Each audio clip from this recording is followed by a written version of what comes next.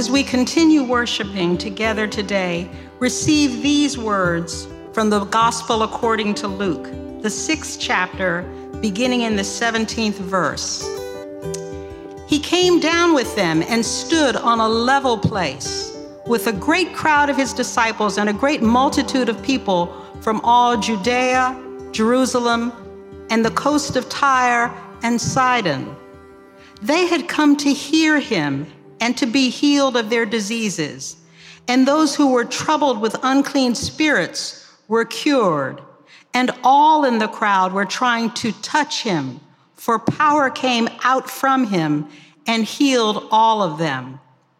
Then he looked up at his disciples and said, "Blessed are you who are poor, for yours is the kingdom of God. Blessed are you who are hungry now, for you will be filled. Blessed are you who weep now, for you will laugh. Blessed are you when people hate you, and when they exclude you, revile you, and defame you on account of the Son of Man. Rejoice in that day and leap for joy, for surely your reward is great in heaven. For that is what their ancestors did to the prophets.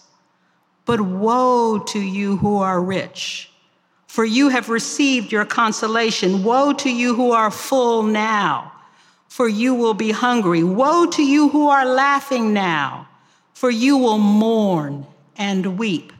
Woe to you when all speak well of you, for that is what their ancestors did to the false prophets. Receive what the Spirit is saying. Thanks be to God."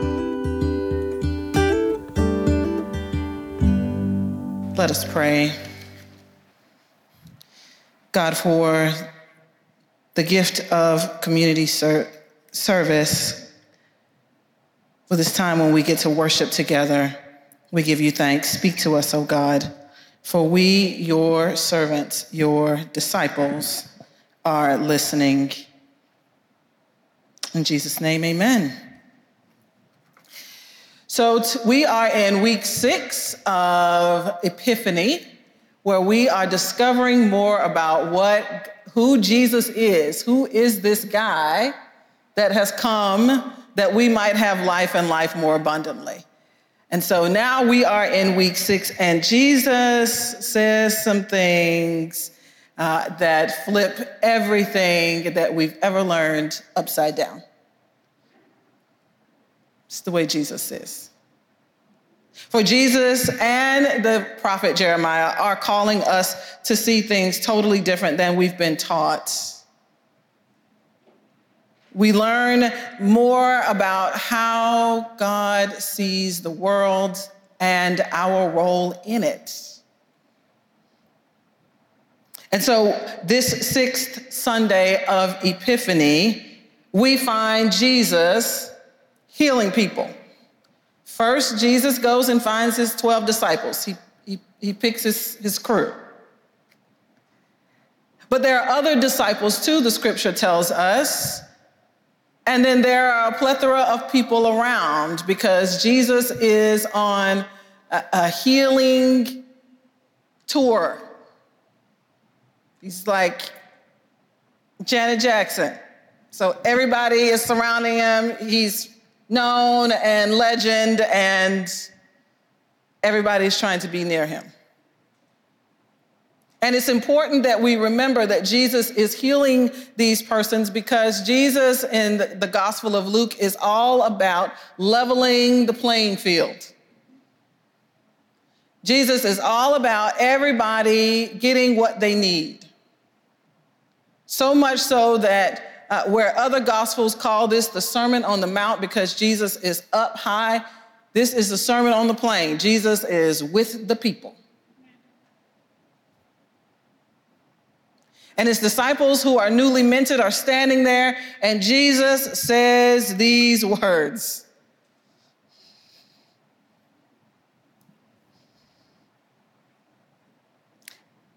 Blessed are you who are poor, for yours is the kingdom of God. Blessed are you who hunger now, for you will be filled. Blessed are you who weep now, for you will laugh. Blessed are you when people hate you, when they exclude you, revile you, and defame you on account of the Son of Man? Can you imagine the new disciples who have just been probably so excited? He picked me, I've gotten picked, I'm so excited, I've gotten chosen. And then Jesus says, poor, hungry, weeping, hated, excluded, reviled, and defamed. I'm sure that they didn't think they signed up for that. I've got some news for you, disciples. Yes, you, and all of you who have decided to follow Jesus, that there might be some poor times, there might be some hungry times, some weeping times, there might be some defilement. That's pretty tough. It might not go as smoothly as the world tells us anything we join should go. It might not look like anything you've ever joined in your life. The world tells us that when we become a part of a crew, that there are some benefits, right? Well, there are benefits to this, but not as the world sees them. Because Jesus said, to the poor belong the kingdom of God. The poor. What does that look like in 2022? The people who we shoo away. And when I say we, I mean society. Shoos away. The people who we don't know their names. When we see them coming, we cross the street. When we see them begging, we think that they're going to do nefarious things with it and judge them. The poor. When I was doing my research on this, I was amazed at these numbers. 42.5 million Americans live below the poverty line right now, today. That's bigger than some countries. In the district, right now, 16,400 families live below the poverty line. 12,159 of those families have children in them. And I'm gonna say this, I didn't say this at 9 o'clock, I should have, but I bet you most of them people are working. And they go to work every day, just like everybody else. Sometimes they go to 2 jobs. Some of them are going to 3 jobs. And they're still living below the poverty line. I could say a lot about that. But here Jesus is saying that it is they who God sees. It is they who God claims. And as disciples of Jesus Christ, we are called to do the same. That seems easy, doesn't it? But sometimes and many times it's going to challenge how you live your life if you decide to make this claim. It means you're going to have to find out what's going on with the poor, for real. Put aside our judgments about how they live their lives, what they're doing with their money, as if we don't do strange things with our money, because we do. I bought a shirt that I already had in my closet, so. But here, Jesus is saying to us that the people who have been othered, pushed to the sides, pushed to the back, and silenced are the ones who God is looking at and calls us to put our eyes on them too. Enter the prophet Jeremiah, because Jesus brings up the prophets at the end of this blessing. And Jeremiah says to us, Blessed are those who trust in the Lord. Just in case you want to know how you were going to do this. Blessed are those who trust in the Lord. They shall be like tree planted by water, sending out its roots by the stream. They shall not fear when the heat comes because their leaves are going to stay green. I mean, it's just going to be a perfect tree. Those who trust in the Lord. And just as Jesus is saying all of these blessings, he comes along with more to say. Woe to you who are rich, for you have received your consolation. Woe to you who are full now, for you will be hungry. Woe to you who are laughing now, for you will mourn and weep. Woe to you when all people speak well of you. It's real weird if everybody speaks well of you. For that's what their ancestors did to the false prophets. Now, this is not to bash rich people across the head. And let me just say this, just in case you don't believe you're in that crew of rich people, did you get to pick what you wore today? Or is it the same thing every day? What about your shoes? Do they have holes in them? Did you choose those shoes today? Did you have on a coat? Did you get to choose the coat you put on today? As I started reading, when I was reading this, I thought myself not a part of the rich crew either. I ain't rich. But then, like I just told you, I bought a shirt that I already had in my closet because I forgot it was in there. I get to choose what I wear. I have cable, Netflix, I have HBO Max, I have Amazon Prime, I have them all. If it's a show, I can watch it. I have all the streaming services. And if there's one that I don't have, tell me about it. I'll get it too. And I have a 65-inch screen television to watch it in front of on my lovely couch in my warm home. And I get to come here and do what I love, and I get a check for it. Maybe I am more like the rich than I think I am. Maybe we're more like the rich than we believe ourselves to be. And here's how you know, when he says to us, woe to you when all speak well of you.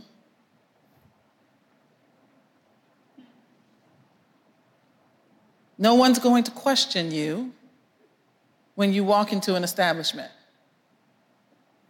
The poor get questioned. They get questioned. Why are you here? What you doing here?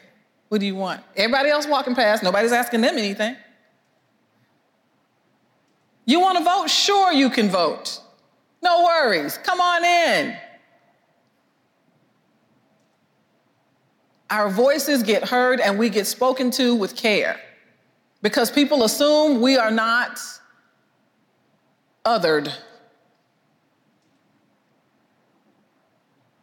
And there are people in this world for whom that's exactly their experience, to the point where they start explaining themselves before they even walk in the door because they know they're not going to be spoken well of. They know they're not. As soon as they walk, I just came to get some water. Because they're expecting not to be spoken well of. And so we who can identify more with those who are spoken well of, who have voice and vote in this world, in this city, in our communities, are being called as disciples of Jesus Christ to do the work to bring our siblings who have been pushed to the sides to the center. And not to speak for them. The poor know what they need. They can say it. They don't need for us to be a mouthpiece for them. They need us to support them when they speak up. That's how we experience this kingdom of God that is here right now, not far away, not later on, right now. That's how we share our love and discipleship with others. And it is simple for me to say, it is simple for us to say, but it's challenging. It's not a box you check off. It's a life you live. Okay, Pastor Keller, well, how in the heck are we going to do all of that? Well, first thing, pray. Pray. Pray. Barbara shared with us earlier all the ways in which we pray as a community. That should extend into our homes, into our lives, so that we'll be people of prayer. So that prayer is not just something we do, it's who we are. I don't know what to say. Just talk. God is listening. God is searching our hearts. God is searching our minds. How do I know that? Well, he said that in Jeremiah. God says, the scripture says, the Lord tests the mind and searches the heart to give all in according to their ways, according to the fruit of their doings. So pray. I promise you, you know someone who is living below the poverty line right now. I promise you, you do. Even if you don't know their name, even if they just go to school with your kid or your grandkid, you know somebody. Pray for them. And ask God to show you how to live the life of a disciple. You don't have to achieve it now, but one step toward discipleship, one step in your life where you make a change. One of the ways in which I do that is I try my best when I meet someone who is having a challenge to hear their story. What are the ways that God wants you to live that authentic disciple life? Some of that might mean writing a check. Okay, thank you. Some of that might mean you working with your hands, taking your time, which is so precious, to give to something that you haven't before. Or God keeps trying to get you to go that place and you don't know why God keeps leading you to these people, because God wants you to do something. But whatever it is, being the disciple means that sometimes when you do that, you're going to get looked at funny.